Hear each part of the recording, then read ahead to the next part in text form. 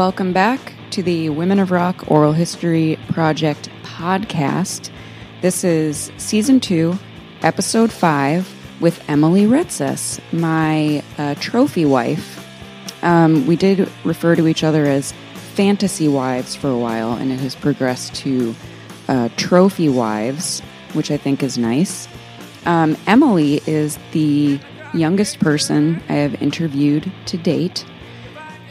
She is a phenomenal bass player, has played with bands like Death Valley Girls.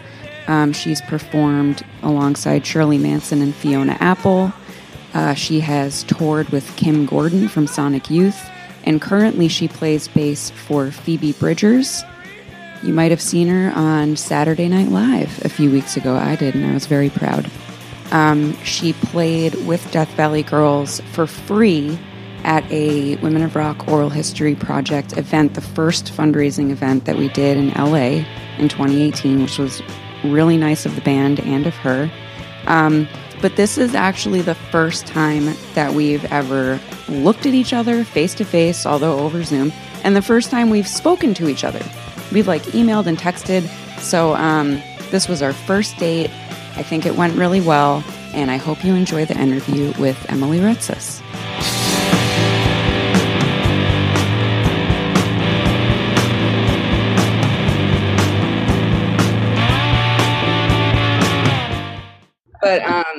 But yeah, so that's how we've never actually spoken. I remember we texted. You invited me to the show. That would have been fun, except I think I had a 6-month-long sinus. I probably had COVID or something at the time, but I was just sick for a long time. I'm I can't. So going to gigs is rough. Yeah. At the best of times. In that it takes energy from you. Yeah, God, that show must have been a while ago. Yeah, I think it was 2 years ago. Yeah. Or something. Yeah. So, but now we can be real life friends. And when we do the trophy wife hashtag, it's personal now. Yeah, now it really means something. I also really appreciate that you turned it into trophy wife instead of fantasy wife. I feel really good. My dream is to just be, someone thinks more of me than I am. And then my job is done. And I can start trying. But yeah, so I think this will be fun because I don't really know anything about you at all. And you're not really Googleable. So it's I usually do research, but I was oh, cool. There's really not that much research. So this is going to be your first, telling your kind of life story. People can refer to it. Which is funny because really famous. I feel like I'm an oversharer for sure. So I feel people that know me probably know everything there is sometimes to know, where I'm maybe you don't tell people that. But yeah, no, there's not a lot of me on the internet. I think I do that on purpose. I don't think people don't need to know about me. They don't care. I mean, people me care, but I'm just super nosy, and I just like to know everything. Me too. I'm such an internet sleuth. So maybe that's why I know what people like me like. Yeah. Wait, and aren't you a Sagittarius? You a Sagittarius? Yeah. Okay, great. Yeah, so we get along. I'm also an oversharer. Actually, when I was Tanya, don't. When you said, "How are you?" I almost told you what I was doing, and then I was in my mind, don't say it. I'm just going to tell you. Your birthday next week? I was boiling dildos. That's what I was doing before we just sat down for this. You know what I mean? It's hey, I think, cleanliness is important. No, but I was why am I doing this right before? Because I'm going to tell her because it's funny, but it's she doesn't need to know that. And so I just went, great. But I just wanted to tell you. No one needs to know anything. That's the best part. No one needs to know. That's where the fun of it comes from. Yeah. So let's start with where are you from? Where'd you grow up? Texas? You're from a little town in Texas. I was born in this tiny little town called Ceduna, which is in South Australia. It's on the coast. I think it has a population of 2,500. But my family kind of lived like outside of town and in this other little town, I guess like called Smoky Bay, which is population 200 people. So I grew up there. Wow. Do you have siblings? Yes, I have a younger brother and an older sister, very similar in age. Okay. Yasmin and Yanni. Middle child. Yeah, middle child. Very obvious.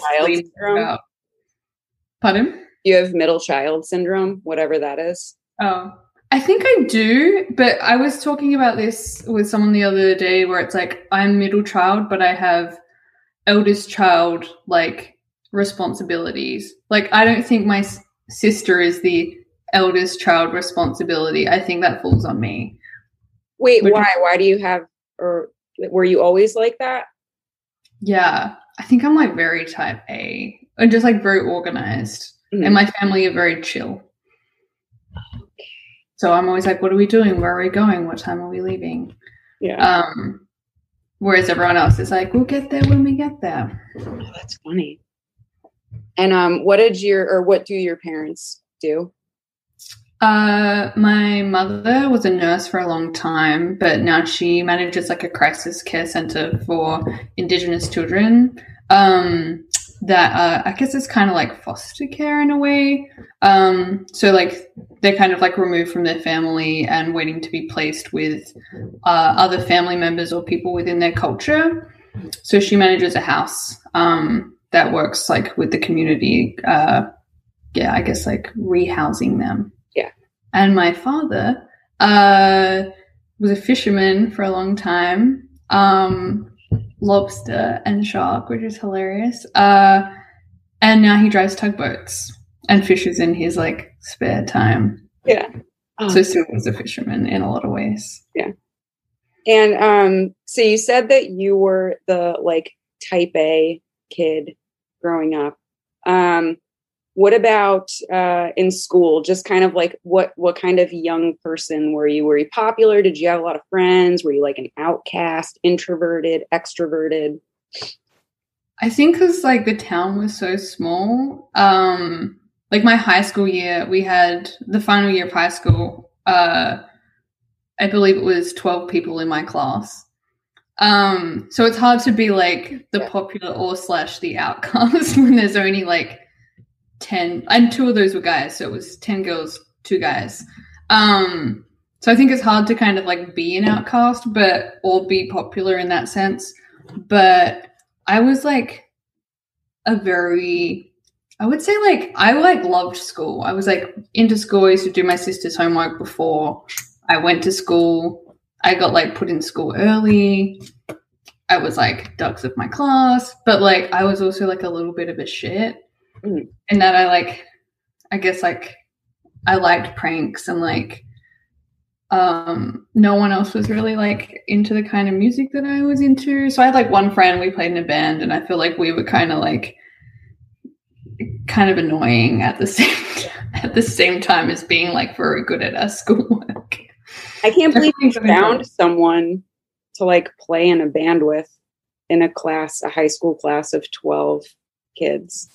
Yeah, and whom I'm still very good friends with. She lives in Scotland now, Kimberly. But yeah, like my best friend growing up, and still, it's funny that out of 10 people, you can find someone who's kind of like, you know, your soulmate growing up. And we're still in touch. I still see her whenever I'm over in England and stuff like that. But yeah.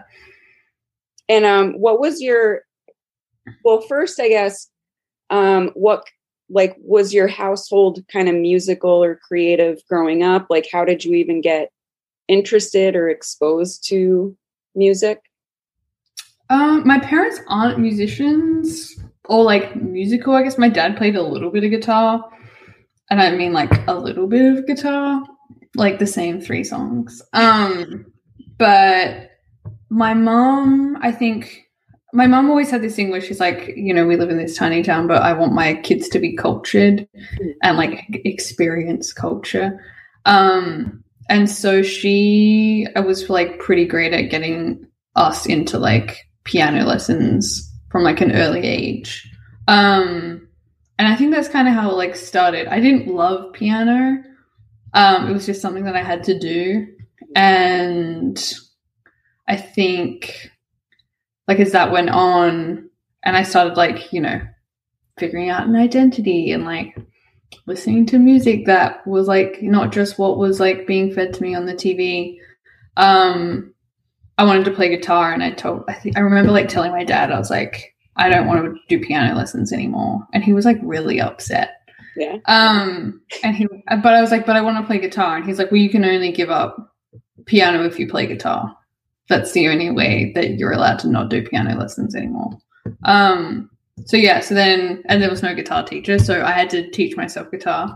And yeah, I guess like they were always like, we started a band when I was like 14, 15. I went on tour when I was like 15. I got kicked out of my on tour at 15. Because we live so far away from everywhere. It was like 9 hours to the next, like to the city. Yeah. You had to play like all these other country towns to like make money, or at least to play to different people that weren't the same 100 people at your last show, or, you know, however many. So we would like do like this like little regional tours when I was like, 15, 16. I don't know how my mother let me do that. I think it's because I was so well behaved as a child that she was like, yeah, what's she going to do? She go on tour and go to bed early. Is that what you did? Yeah, pretty much. Yeah. Or did you like lash out and? No, not really. I mean, like roll at 14. No. I was like not really into like drinking or like, you know, drugs or like anything like that as a teen. I think I was like, all I know about this is this looks like bad for your life. So I was like, I mean, I drank and stuff sometimes, but like, yeah, I wouldn't say that I was like rebellious in any respect.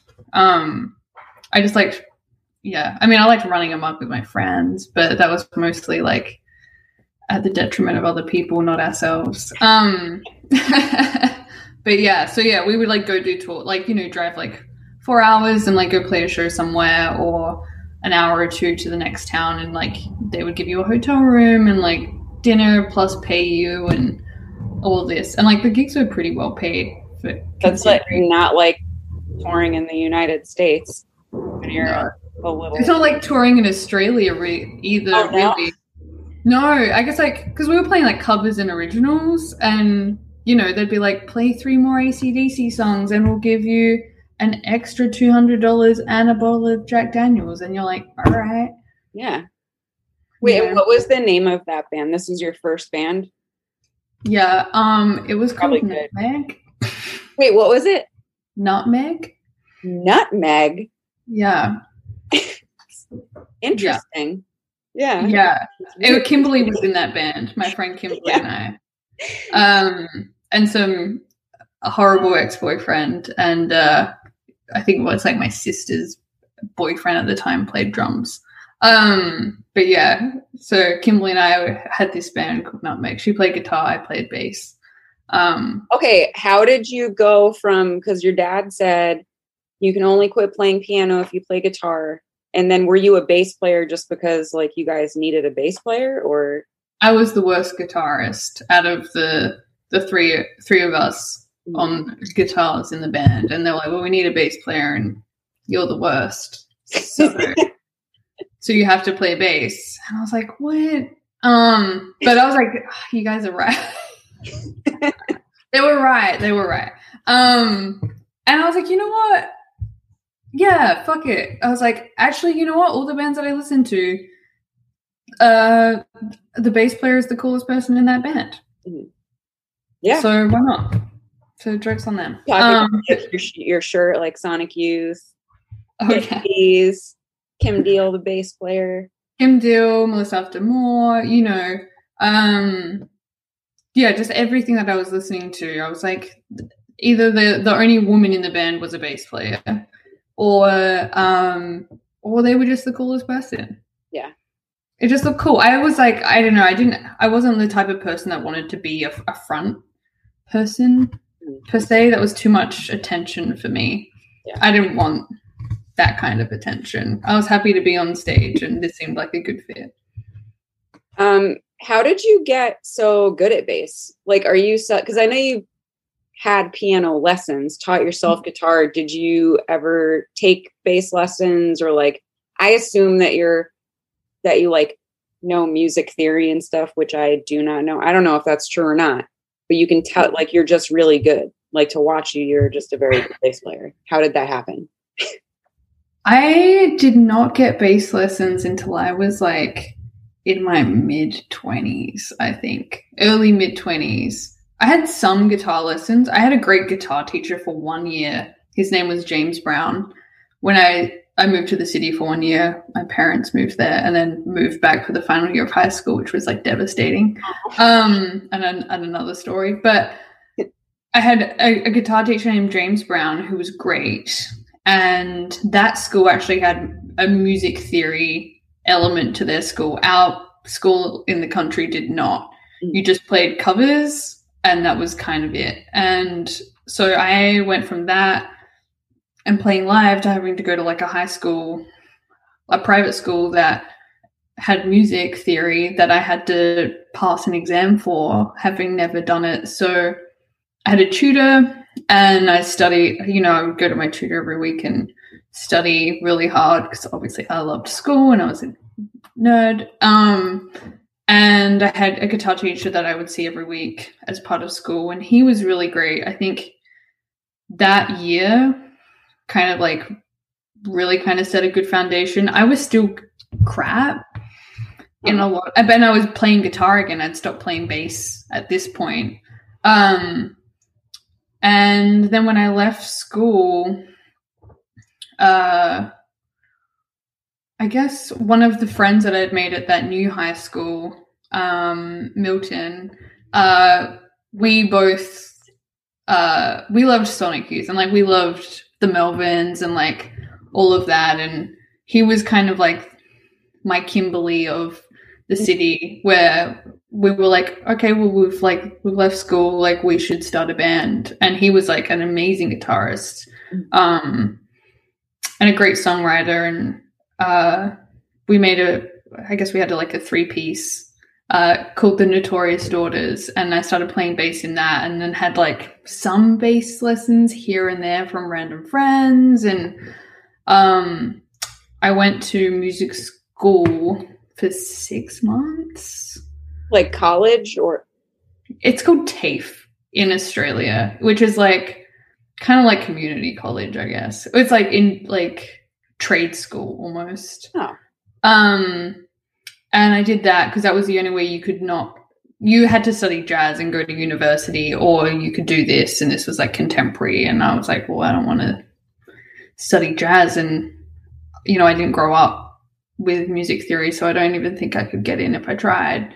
And so I did that while playing, I guess, in bands, or after I played in bands. I can't really remember the timeline.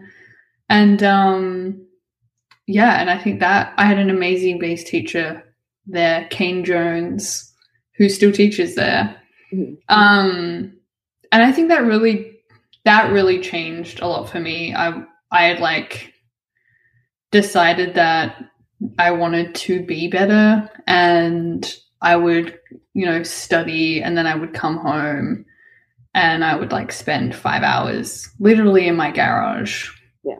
And not take a bathroom break or anything, and just be like, you're in here playing.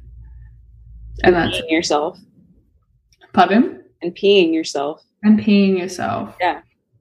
And that's the only way you're going to get good. Yeah. Is if you put in the time. And I guess, I don't know, but I don't think I'm good. I think I can do the job, but I think that changed a lot for me, from like playing in punk bands to like, maybe taking it a little bit more seriously. Mm. Yeah. So you keep mentioning that you like played in a lot of bands. Notorious Daughters is a cool name. I think that's a cool name. There's a film called Notorious Daughters of Fanny Hill. I can't remember if it's a porn or something. But or like it's some kind of crazy film. Yeah. And Milton thought it was a great idea for a band name, and I was like, sounds great. Let's do it. So yeah, so that was the band. That was like, I guess, most of my 20s. Okay. Wait, how old are you? Because I thought you were like 25. Let's say I'm 25. Are you even 30 though? Oh yeah. You are? Oh, I thought you were super young. I was like, might be the youngest person I've ever interviewed. Well, I think you still are the youngest person I've interviewed for this project. Oh, really? No, I'm 89, so I'm 32 this year. Oh, okay. When I said 30, you're like, that's pretty close to 30. That was like last year. I've had a lot of work done though, so you know. Yeah. You look great. I mean, it's very, like the Botox is doing its job. So if anything, I need like the opposite of Botox. I keep using that app on Instagram, and I usually like make fun of people. It's like it's like a plastic surgery app. Oh, the filter? Like it does your lips, and I mean, I don't know. I'm like very annoying and kind of like an old person when it comes to apps. If I like it, I'll just like make videos of myself with like kitten ears for fucking 2 weeks or something. But this app, I thought I didn't like plastic surgery, and I'm like, I made my whole family do it. I was like, I look amazing. Like, I don't know if I had a lot of money, if I would do all of this, because I think I look cool. You're like, would it even end up looking like this at the end of it? Yeah, like I probably would now that the app exists. Yeah. All right. So what I was wondering was your intention to like be in a band, or because I could be wrong, but you're kind of like a session musician now, right? Like you don't have a main band, you get hired to do jobs and you go in and do the job. Is that what you wanted to do, or did you initially want to like be in a band and try to do the music industry thing? I always knew I wanted to be in a band, but everyone's like, you can't be in a band, that's not a job. And then I got some normie jobs, and I used to work in like festival management as my like normie job, and so the other side of the music industry for a long time, and like at labels and booking agents and stuff like that, management companies, like, I mean, you name it, I've probably absolutely done it. And then I was playing in a lot of bands at once. I think I was in like 5 bands at once before I moved to America, and something like that. And I had like, I think 3 or 4 that I was like regularly in. I would have to like write them down to get a number, but I was like, I was in Adelaide, and it's like a smaller city, so touring in Australia is not like touring here or touring in Europe. There's just so much space, and not a lot of people, and not a lot of cities that you can play, so like the landscape is different. And I was like, okay, well, playing in a band and expecting a band to take off is really hard. And chances are slim. And no one ever seemed to like want it as much as I wanted it. Yeah. In that respect. Like I would be like, if you said move into a house and let's play it all day, every day, you know, forever, I'd be like, great, let's do it. But no one else was like, you know, people were like late to rehearsals, people want families, they want kids, they want to, you know, people have other priorities, which are totally fine. And I was like, I don't have any priorities. I'm from some tiny ass town when, you know, nothing ever happened. I don't aspire to that, which, and I never like wanted that. And so I was like, I gotta get out. And I wanted to move to LA for a long time. But I was like, visas are really hard, and the money that it costs for those things, as well as like coming over here and not really knowing anyone, and then trying to make it work when you didn't go to jazz school and trying to be a session musician. And that was really daunting for a long time. And then I had some really, I guess, like traumatic things happen in my life that kind of like put things on hold or like made me reassess things. And then I was like, okay, well, I think it was 2 singers out of 3 bands were having children. And I was like, well, we're not going to tour. So you either decide whether you're going to be in the music industry or if you're going to be a bass player. Mm-hmm. And I had a great business mentor through like this free government program that I was a part of. Because I've like sat on grant panels and stuff, which I'm sure you know a lot about probably as well, where I was just like always like looking for opportunities. And she was a photographer and she was like, look, I'm going to speak to you as an artist and not as your business mentor. And she was like, you can come back and work in the industry anytime you want. You know, it doesn't have like an age on it for you in the same way that touring does. And if touring's all you want to do and you say that it is, then go do that. Yeah. Go do that now. Go do that and dedicate all your time to that. And then if you want to later, go back to your career as a music industry personnel.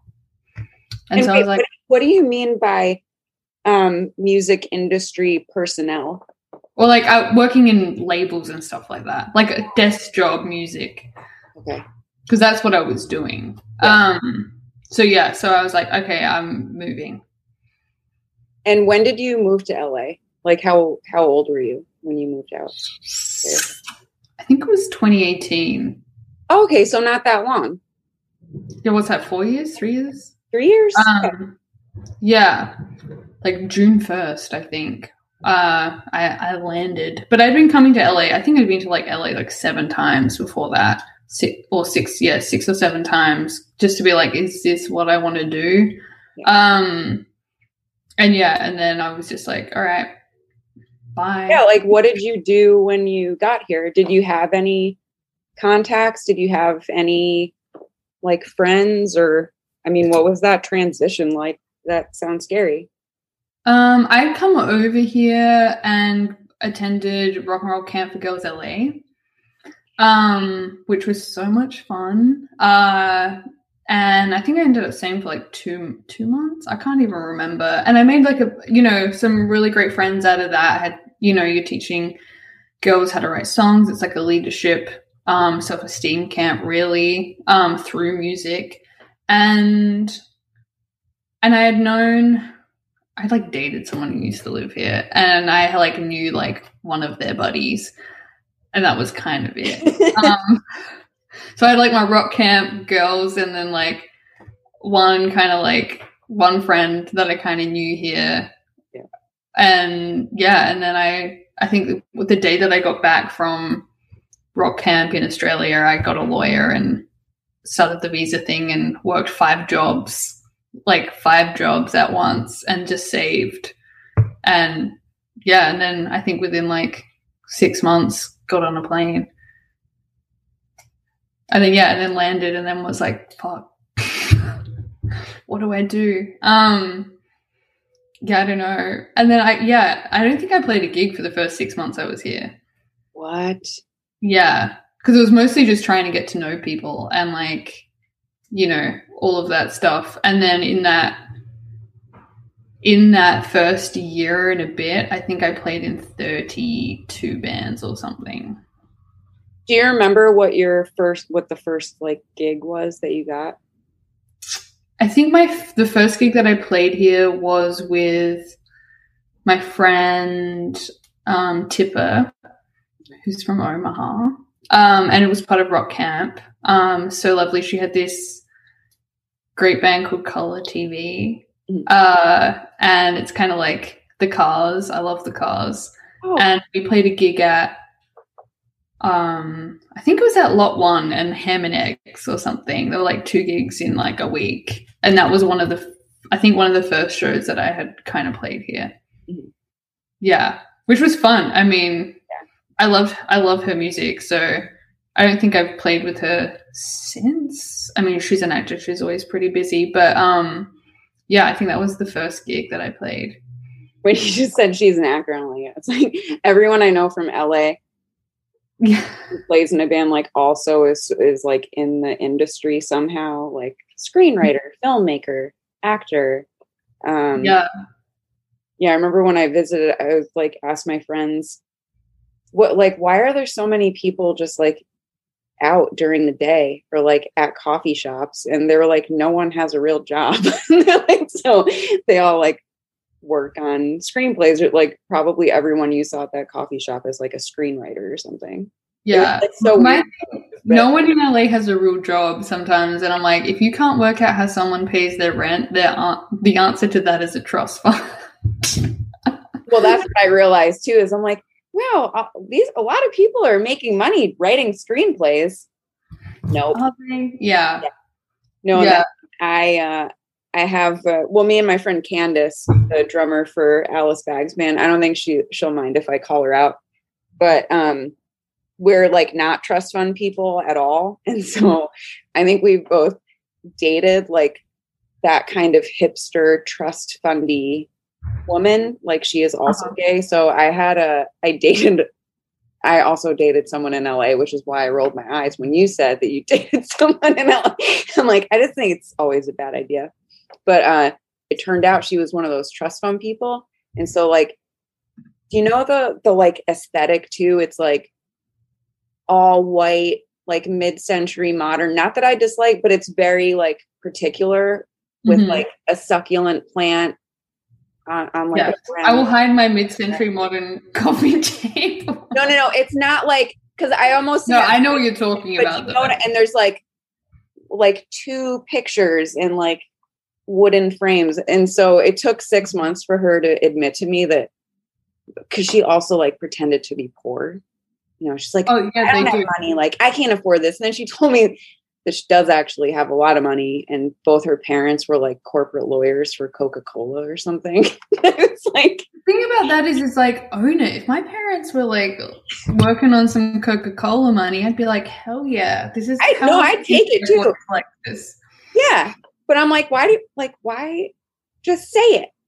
Like, yeah, to pretend to be poor. It was like, Jesus Christ. Moving here was the first time I had people kind of like be weird. You know, like no one wants to tell you that they're a server. That everyone's like, I'm a singer. This is all I do. And I'm like, I play for you. I know how much you pay me.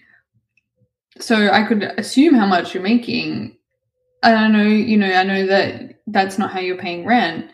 And then I think when I moved here, I was just like, yeah, I'm like some dumb kid from Australia.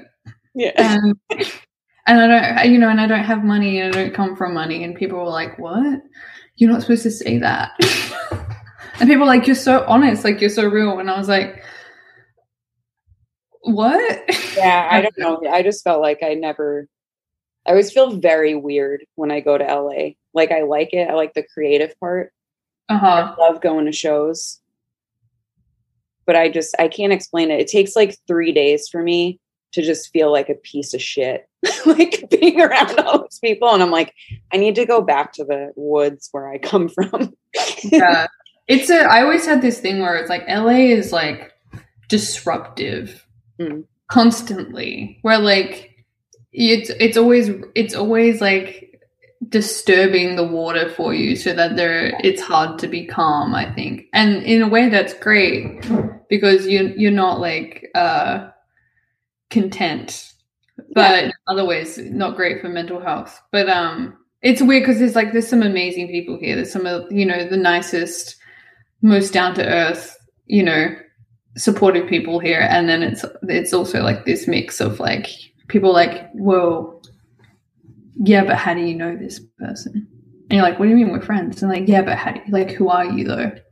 Like, can I get anything out of you? At the moment, like, they realize they can't, because you're just some dumb kid from Australia. They're like, all right, bye, like done talking to you. Yeah. And you're like, oh wow, okay, like good luck. Yeah. But I think when you first come here, if you don't have a support network. I think that can be like really hard. That was really hard for me. It's just realizing that people have their own intentions for you. Or, as long as you're not doing better than them, then you can be friends. Yeah, that's the other thing. Yeah. Like competitiveness. Yeah, which I love. I'm so competitive. But I think there's a difference between being competitive and being like supportive as well. Like some people are like, you can be competitive, but I'm only in competition with myself. I'm not in competition with anybody else. And people love to pit women against one another. And I'm like, they're like, oh, like she's your competition. And I was like, I don't have competition. Yeah. It's like, we don't have the same life experiences. But, if seeing other people being great is, motivation for me to work harder, then great. Mm-hmm. Yeah. I don't know why I just thought of this, but is your family like supportive of your I'm just curious of your life, your career, of your art? They are now more than they ever were. I think I got into like neuroscience at university. I got like a great university score and I got into like medical science, neuroscience, and I skipped out on that. And I did medical trials to fund me getting to America. And I remember that, like, when I was like, Mom, I'm doing medical trials for money. And she was like, please go back to university. Please. She's like, you could do anything that you wanted. You could be a surgeon. You're so smart. You could do anything you wanted. And I was like, I know I could, but I don't want to. But when I moved, I think they realized that, like, this was like really important for me and that it was going to be something that I was going to work hard at. And they were super supportive of me coming over here. And, I think they made a point to verbalize that to me as well, which was like great. And and like now that, things are doing a little bit better. They love, they love music. So my dad is a huge fan, which is great. So they're super supportive, and I think that makes it easier being away from them so much. Yeah. Oh, I remember what I wanted to ask you. So you had said, and I ask everybody about this. There's like, I know it's gendered, but I'm just genuinely curious. And if I talk to male musicians, I like ask them the same questions. I'm nosy. I'm a Gemini. I just like to know shit. But so you said that when you decided to like come to LA, that a bunch of people in bands that you had played with were like getting married and having children, and how that to you was not like conducive to being in a band or being in the music industry. Mm-hmm. So do you feel like for yourself, number one, did you ever want any of that, like marriage, children, the sort of like normal, like hetero thing? And number two, do you think that that's possible to have both and to like be a bass player in a touring band? I never wanted those things.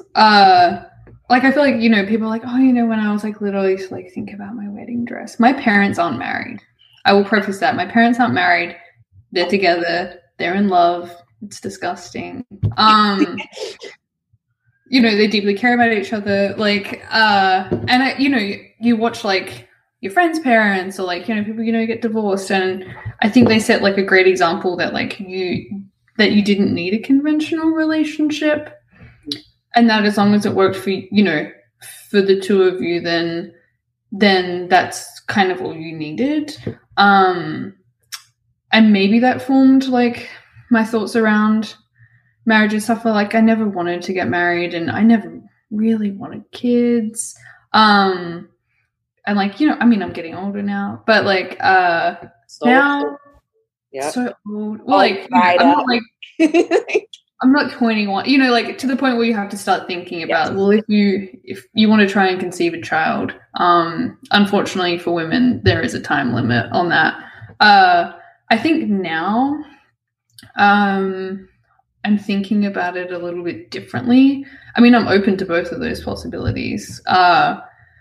Should the right person, also be open to those possibilities. But I don't think you need, what is marriage? Like, you wear a weird ring on your hand that symbolizes that you own each other. I don't know. But I would your dad gives you to a new person. Yeah, it's like my parents used to threaten me with arranged marriage to like the other Greek kid in town. So I think maybe that traumatized me as well. I was like, no. But so you're not like anti-relationship. You just don't think. No, I love being in a relationship. You do like it?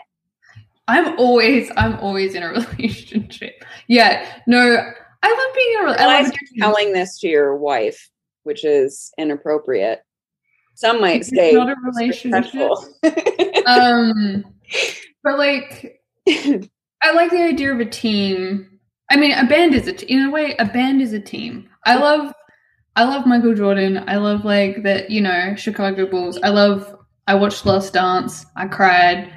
I associate with that mentality so much, where it's like you're a team and you have, a common goal that you're working towards. And tour is that, you're a bunch of essentially sometimes strangers thrown in a bus or a van, or a Prius.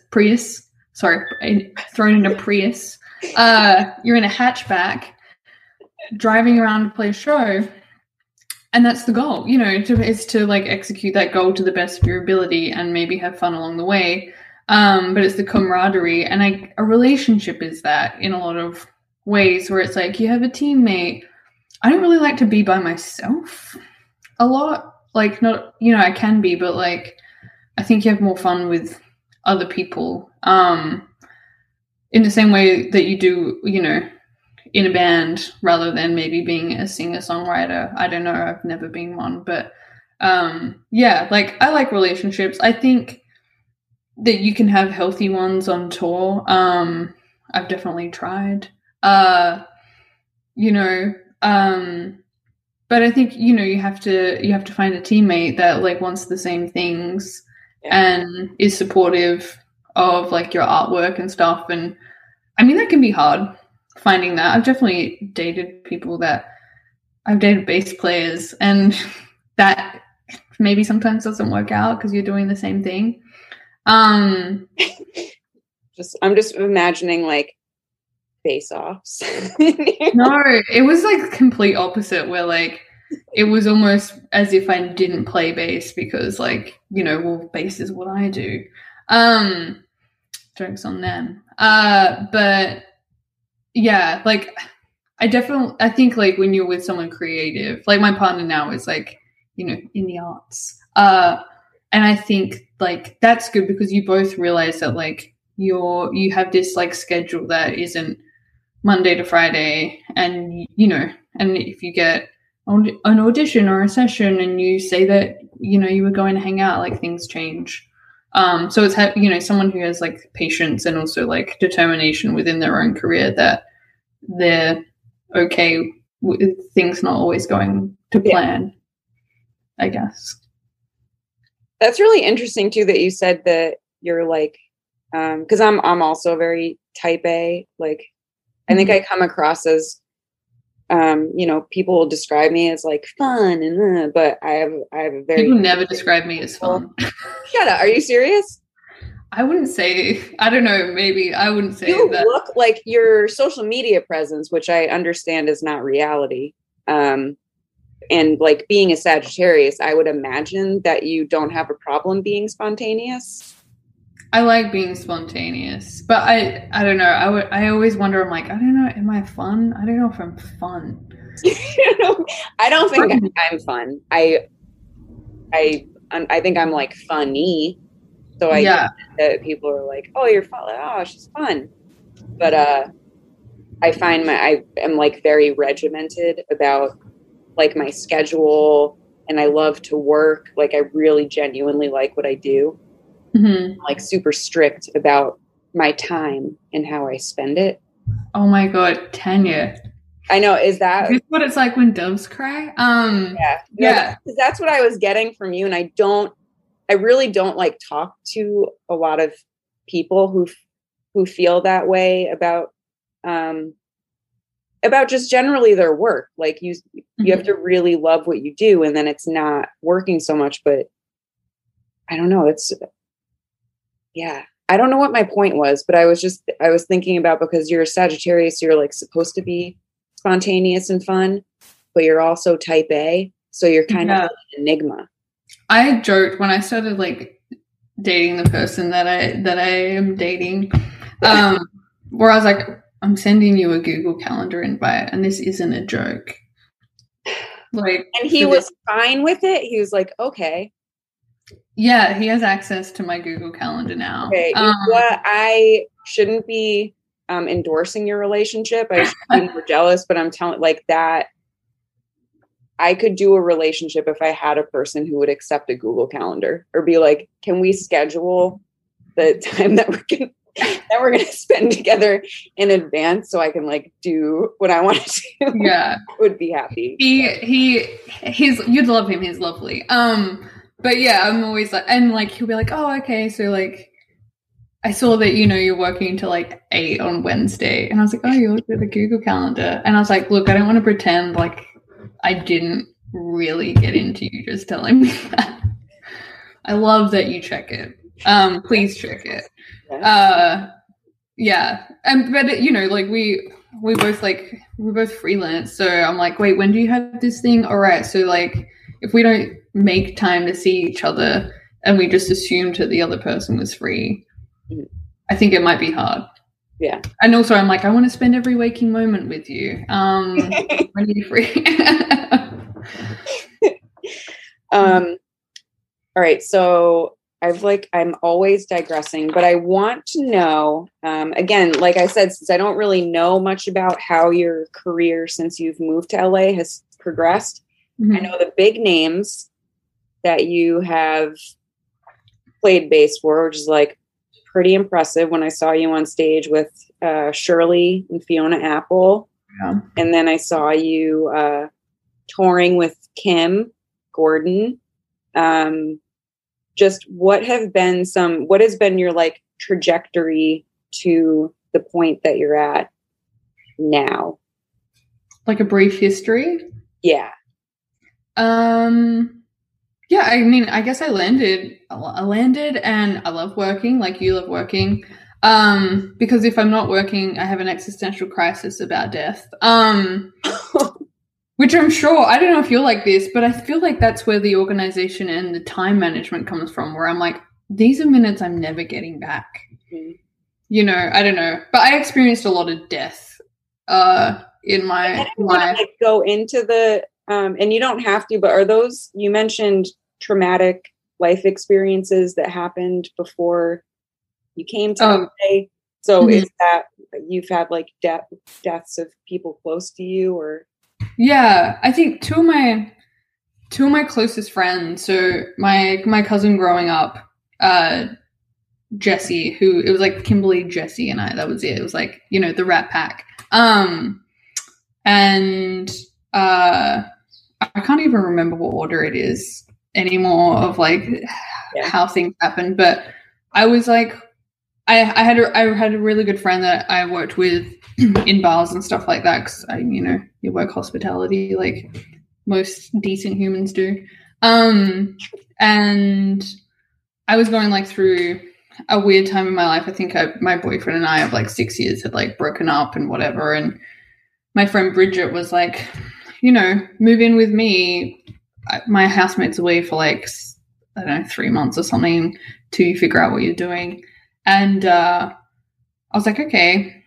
And I was working this like bullshit government job, like event managing for like the city council. And I got like I was supposed to like see her. I was supposed to move in on a Thursday, and I think it was like a Tuesday or a Sunday, and she had like I was staying. It's like this so like long story, but like I was staying with my sister who lives like one street over, and then like I got a text. Well, I hadn't heard from her. No, she had texted me and been like, "Hey, like I'm in hospital. Like I attempted to take my life again," and I was like, "You know, are you okay? What's going on? Blah blah. You know, do you need anything?" And I was supposed to be moving in with her on like a Thursday, and she's like, "No, I'm fine. I'll call you tomorrow, or you know, about moving in." And you know, tomorrow came and I didn't hear anything, and she was not that kind of person that you wouldn't hear from her.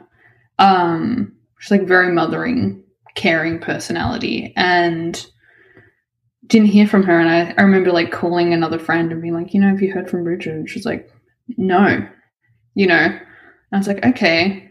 And I think as I got off that phone, I had like a missed call on my phone from like Constable blah. Yeah. And he was like, hey, just calling about your friend Bridget. And I was like, what? And you know, you get a phone call and you're like, you don't think anything. You're just like, what the hell? Like, that's weird. And I called them back and I was like, hey, and they're like, hey, where are you right now? I was like, I'm at work. Why? And they're like, well, can we come and talk to you? And I was like, yeah, why? And they're like, about your friend Bridget. And I was like, what about her? And they're like, oh, you don't know? And I was like, no, what? And they're like, well, she committed suicide last night. And I was like, what? I was like, no, I don't know. And so they came around. I was like 2 streets over from a police station. They came over and they're like, you know, you were one of the last people to see her or like talk to her. So like, we need to like speak to you basically. And that was like really, that was like a pretty devastating, as you could imagine, time in my life. We were like pretty close, and, you know, to know that someone was like struggling with those kinds of things and eventually, you know, like succumbing to depression. And you're always like, you know, is there something I could have done? She was like super supportive of my music career, and like I wanted to move at that point, and she was very supportive about that. And then I think within 6 months, like while I was going through the grief of that, my best friend growing up, my cousin Jessie, whom, I mean, like we were like kind of inseparable, took her life. And I was like, well, what next? Yeah.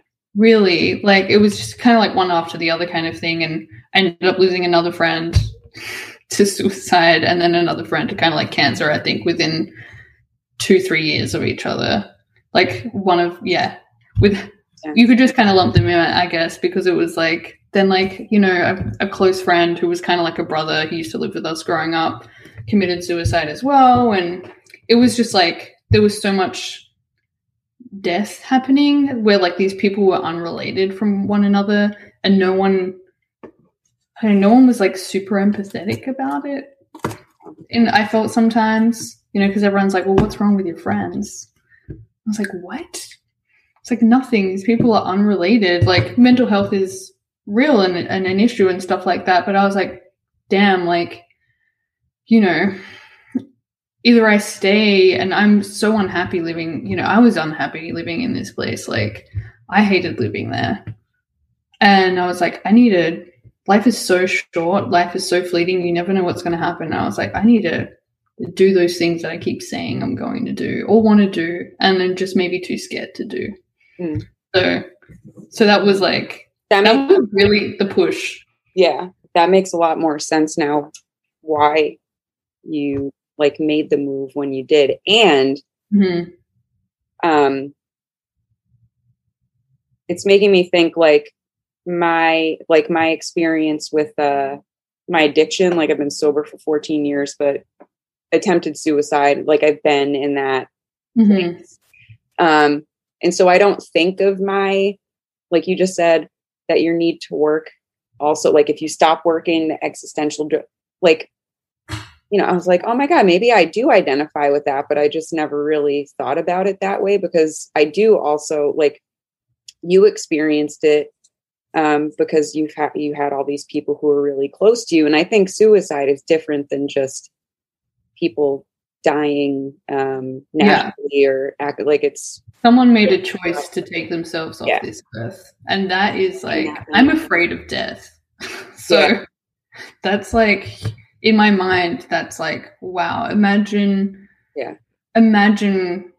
what place you must be in to kick a chair out from underneath yourself.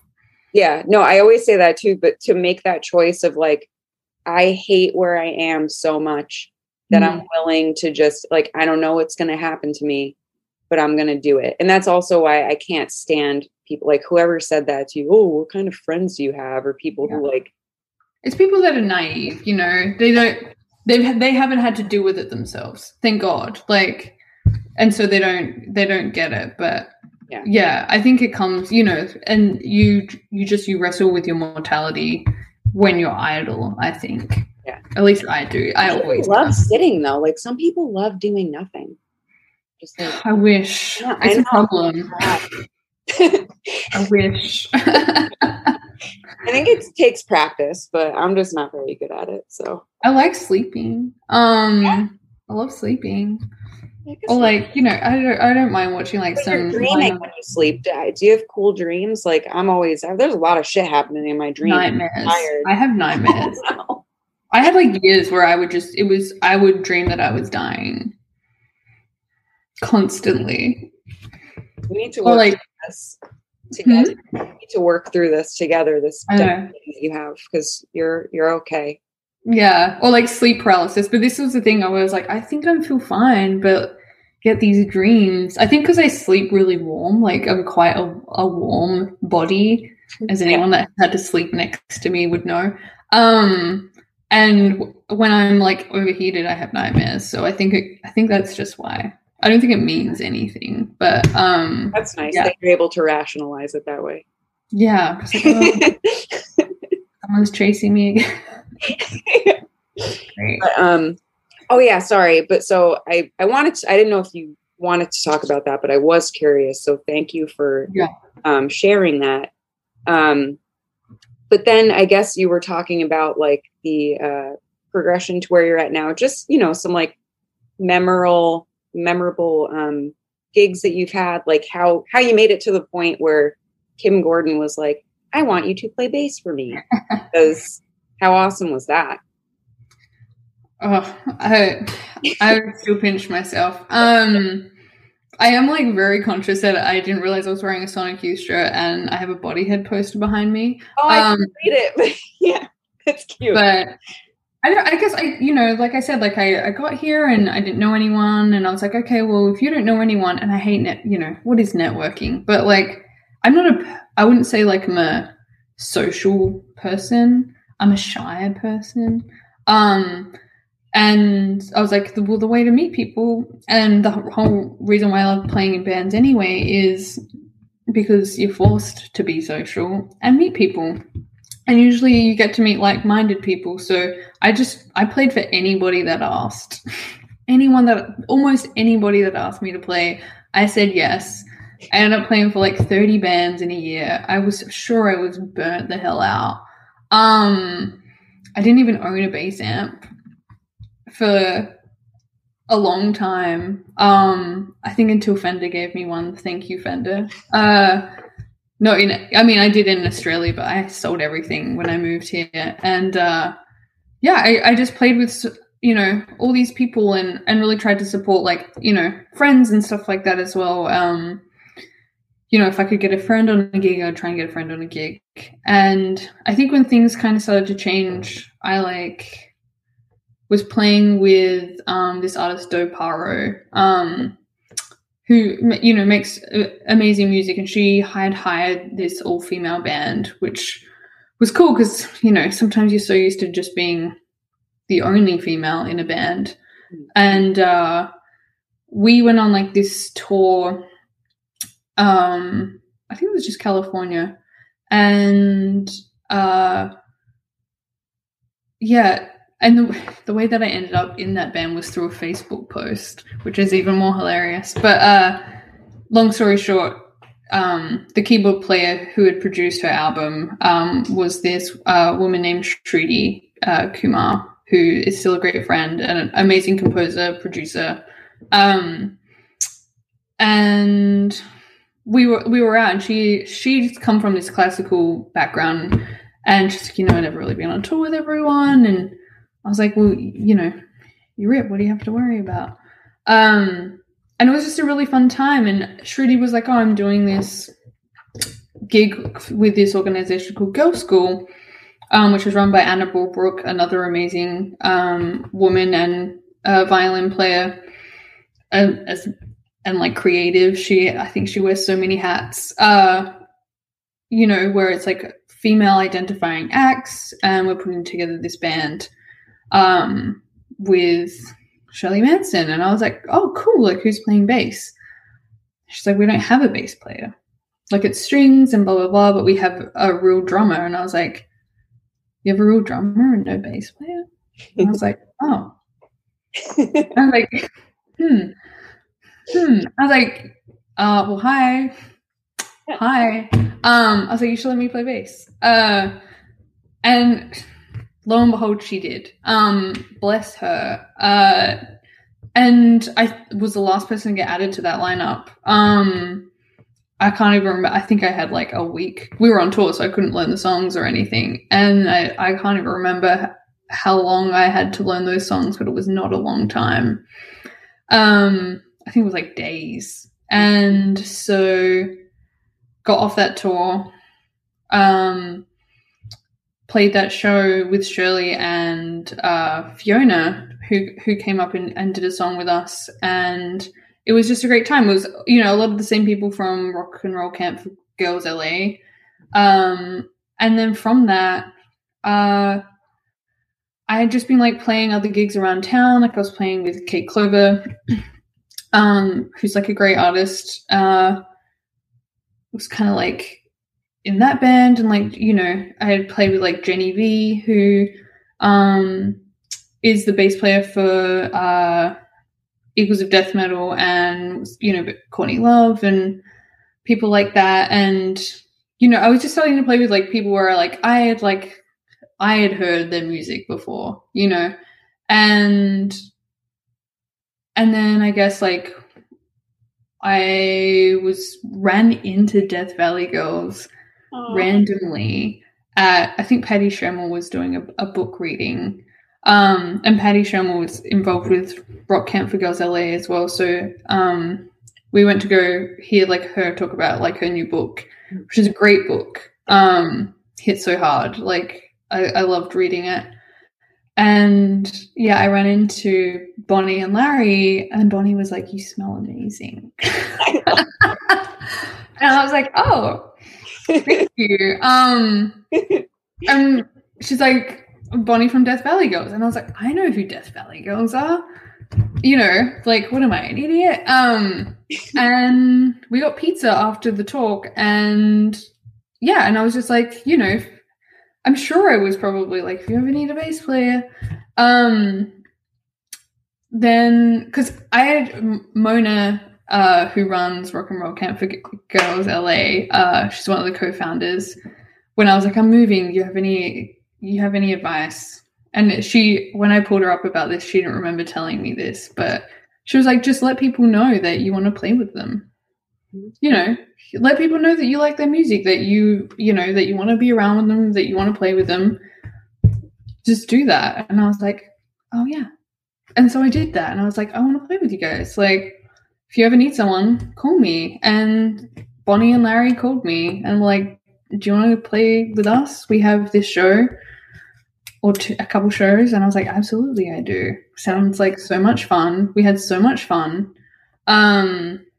We were the band, and I only just remembered this. You'll love this. We were the band in this lesbian vampire movie where I think the lead is a transgender woman who hangs out with these like lesbian vampires, where like the rule is like, You only bite.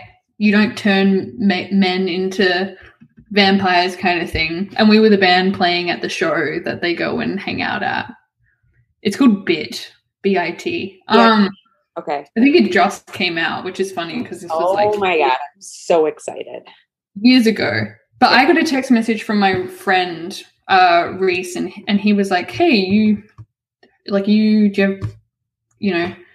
you have plans for the summer and like for the rest of the year? And I was like, oh, I have maybe some things, but nothing really confirmed. Why? And he's like, well, this artist Phoebe Bridgers needs a bass player. And I was like, oh. And I had heard of her once through someone else previously and had listened to some of her music, but I didn't know really anything about her. And I was like, okay, yeah, absolutely, like hook me up. And I got the call, I think, to audition for her when I was on stage with the Lesbian Vampire movie, which is very fitting. And yeah, I had to learn 2 songs in less than 12 hours and turned up I didn't make the next day of shooting, turned up the next day to play with her and Marshall, the drummer. And they were leaving in 4 days to go on tour. Whoa.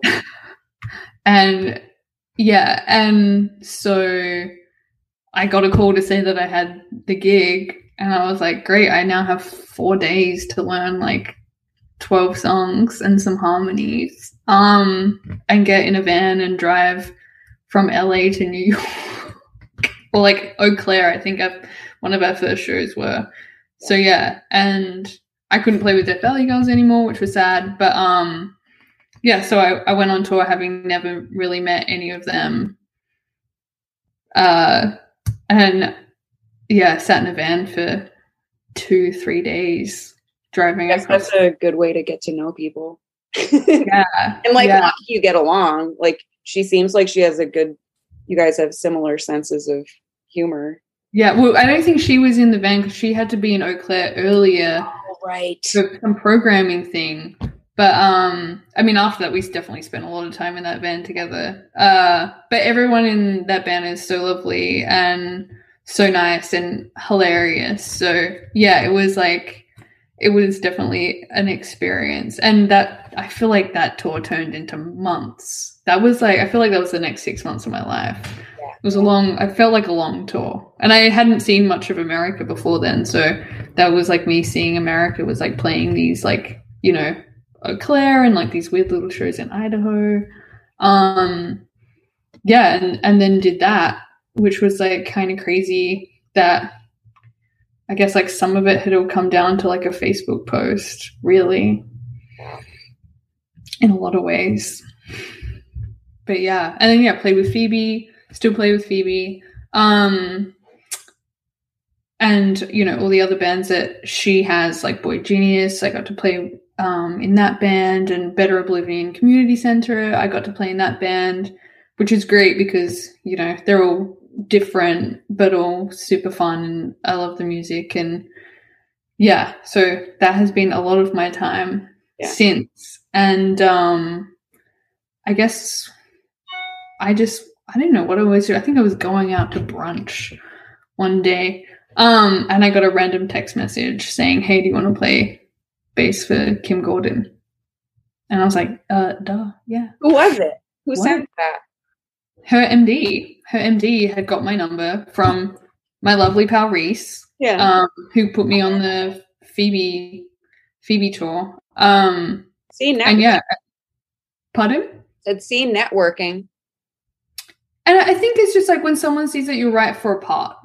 Mm-hmm. Like I think that's something that I have learned, or at least come to like learn and appreciate, is like I don't have to be, I mean, I can try and be like the best bass player, but like I'm not going to be the best bass player in LA. I didn't go to jazz school. Like I didn't start playing bass when I was 5. I'm not a child prodigy. I can work really hard now with, the skill set that I have. But I'm not going to like get put forward for like, you know, jazz shows at the jazz club or like, because I couldn't do it. But like, you know, like I've been lucky enough to play with only artists whose music I like, and somehow through that, I guess, you know, people are like, well, this other person needs someone who does exactly this, and this is exactly what you do. So it's been the right fit for the job, I think, has like been my saving grace through all of this. And you know, I think is like a testament. Like sometimes everyone grapples with imposter syndrome and feeling like they're not good enough, and it's like, you don't have to be the best. Yeah. You have to. And also, like, everybody feels like that. And yeah, everybody feels like that, you know, like, I don't know. So yeah, I mean, I still work hard because I want to be the best I can be. But yeah, I think it was just like, if people can see that you're doing something and you're reliable and like they can rely on you to do a job, like that's always just been a huge part of my personality, is to be a reliable person, because I expect that from other people. So, and I think people respect that, especially in a touring situation. You know, artists have so much more important things to think about than whether their bass player is turning up and knowing the songs. Yeah. So you better turn up and know the songs. Yeah. But you'd be surprised, you know, of how some people conduct themselves. But I pride myself on if I say I'm going to do something, then I do it. Mm-hmm. So that at least, you know, people can be chill and, you know, focus on their own music or singing or songwriting or creating or whatever it is. So thankfully, and also, you know, Reese, what would I do without him? That people, I don't know, if they're like, if you need a bass player that kind of does this, Emily Rexis, why not? You gotta get on a $9.95, you can get a discount. No. Oh man. Okay, so I just have a few closing questions, but the first one, which I have never asked anybody else before, is what the fuck is David Crosby's problem? No, I don't know. I mean, I love Twitter, I would say that. The thing about I love Phoebe. The thing about the people I think don't get is Phoebe is very smart and very talented and very funny. Mm-hmm. Like a triple threat there. So, you know, I think when people are kind of like just hating on something for the sake of it, I'm like, she doesn't care what you think about her smashing a guitar. She didn't. Did it look serious to you? Like, I don't know. You know, I don't know. Like, that's the thing. It's like she's great at like not taking herself seriously and not too seriously. But people were just like, I was raw about a smashed guitar. Yeah, because you know, I stayed up and watched it. So I could see. I stayed up to play it. Yeah. But then I was not expecting the following day to go on Twitter and like, it's like no one else in the history of music had ever like banged up an instrument before. It's because the thing I hate is like, it's because she's a young woman and she didn't smash it well enough for everyone. You know, like never do anything well enough. I also think it's because it doesn't, like, if you're a woman in music and her category, right, is like, you know, she's like friends with Conor Oberst, singer-songwriter, you know, it's like you're not allowed to step out of that box and like do something unexpected. So I think that it's more like she's been put in this category and you don't, because she's stuck there, like she doesn't have permission to like sing a pretty song and then fuck a guitar up because it's too confusing. It like scrambles people's brains. Well, and like Courtney Love can do it, but not Phoebe Bridgers, you know? Right. I mean, the funny thing is I don't think Phoebe has a box. I feel like if she wanted to wake up tomorrow and make an electronic album, she would, and it would be great. Oh yeah. It doesn't have anything to do with the art. It has to do with like It's just like a platform of like normies saw her on TV and were like, oh, women smashing a guitar, or like women being like, well, she didn't, well, it wasn't rock enough. Yeah. And which is this whole thing where it's like, I don't know, people inside too long were taking themselves far too seriously, which I think is half the problem. And I don't even know what David Crosby has done. Oh my God, I don't even remember, but I remember when I saw that she called him whatever she tweeted back at him just made me spit my drink out, and I was like, oh my God. Yeah. I'll love her forever for that. Can you even imagine like some old guy from Crosby, Stills, Nash and Young is like goes on Twitter to like make fun of you, to put down. That's how you know you've done something wrong. is when those people are mad. Yeah. You know that you're doing something great when people like that are like, oh, just the disrespect of an instrument. It's like this. There's so many other things that we could be worrying about as a people, and whether or not a guitar that was going to be smashed was smashed as correctly or as rock as people had anticipated is not the antithesis of that. But yeah, I mean, I'm just happy that she's my boss. Yeah. What a great privilege. Yep. Yeah. Really. You did a great job. I was very proud. I like seeing you on the television. I could get used to it. If someone has to be on SNL, it might as well be me. But like in the same way, I'm sure some people are like, I mean, I've dated people and I've been in bands where they're like, oh, I'm going to record over your bass parts, or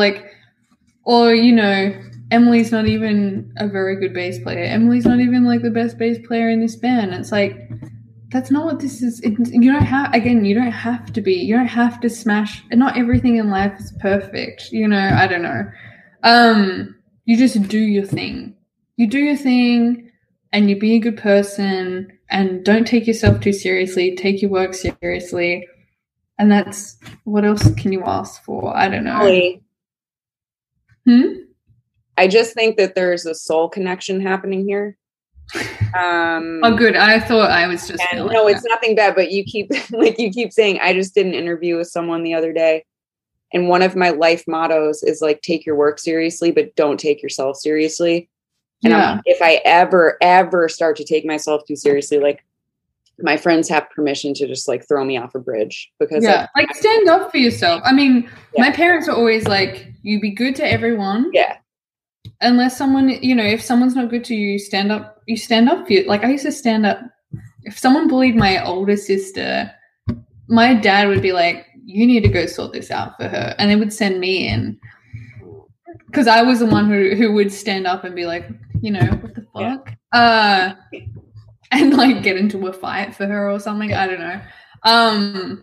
But, like I think some people are like, take themselves too seriously and then maybe are not nice people, or like that's not their intention. It's like to be nice only if they're getting something, and which I mean feeds back into like the whole LA thing. It's like you should be nice to everyone. Yeah, it's not hard to be nice. It makes life easier.